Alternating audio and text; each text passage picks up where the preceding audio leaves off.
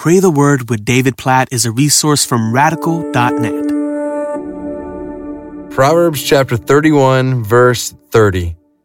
Near the end of this incredible portrait of the Proverbs 31 woman, we see this verse. Charm is deceitful and beauty is vain, but a woman who fears the Lord is to be praised.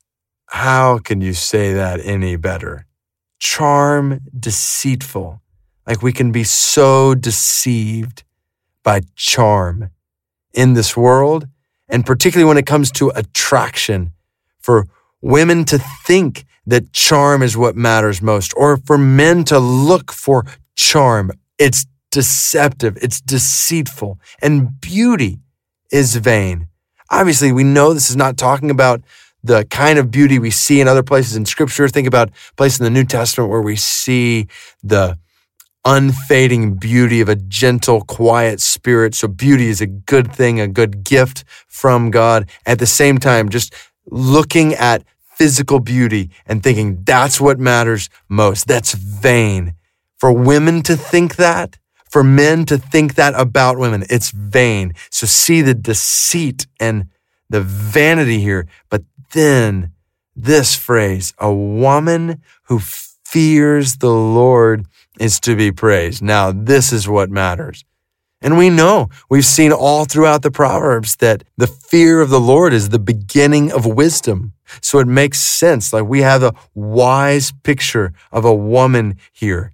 And this is what is worthy of honor. A woman who fears the Lord, who walks in wisdom, who walks in his way. This is what matters. So, I encourage women who are listening to this, may this be your priority, the fear of the Lord, far more than charm or beauty, that you would fear God.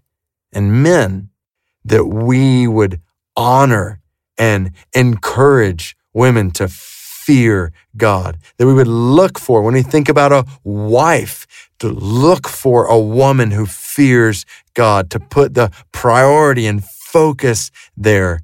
Help us, we pray, to see that real beauty is found in fearing you, that real honor and worth is found in knowing you, fearing you, walking in your ways. So we pray for our sisters in Christ, you would help them to fear you and help them not to be deceived.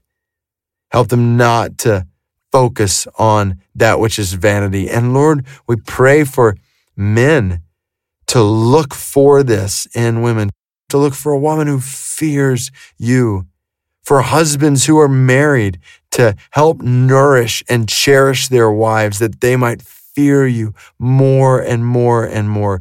Oh God, we pray for a flourishing of biblical womanhood in your church.